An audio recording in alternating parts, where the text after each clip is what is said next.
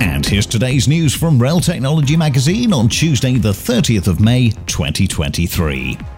A trial of a new automated lubrication system by Network Rail has been hailed a success. The new system, which was trialled at London's Waterloo Station, could save up to £15 million for Network Rail over 5 years, as well as significantly cutting down on maintenance cycles.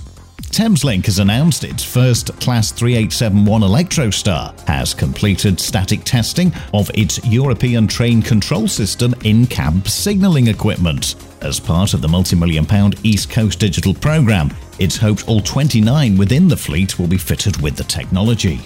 And Northern Rail has announced 2 new regional leadership appointments. Craig Harrop has taken over as Interim Regional Director for the North West, replacing Chris Jackson, who has joined Transpennine Express. And Kerry Peters has taken over as Regional Director for Yorkshire and Humberside, replacing Tony Baxter, who is joining Chiltern Railways as their new Operations Director.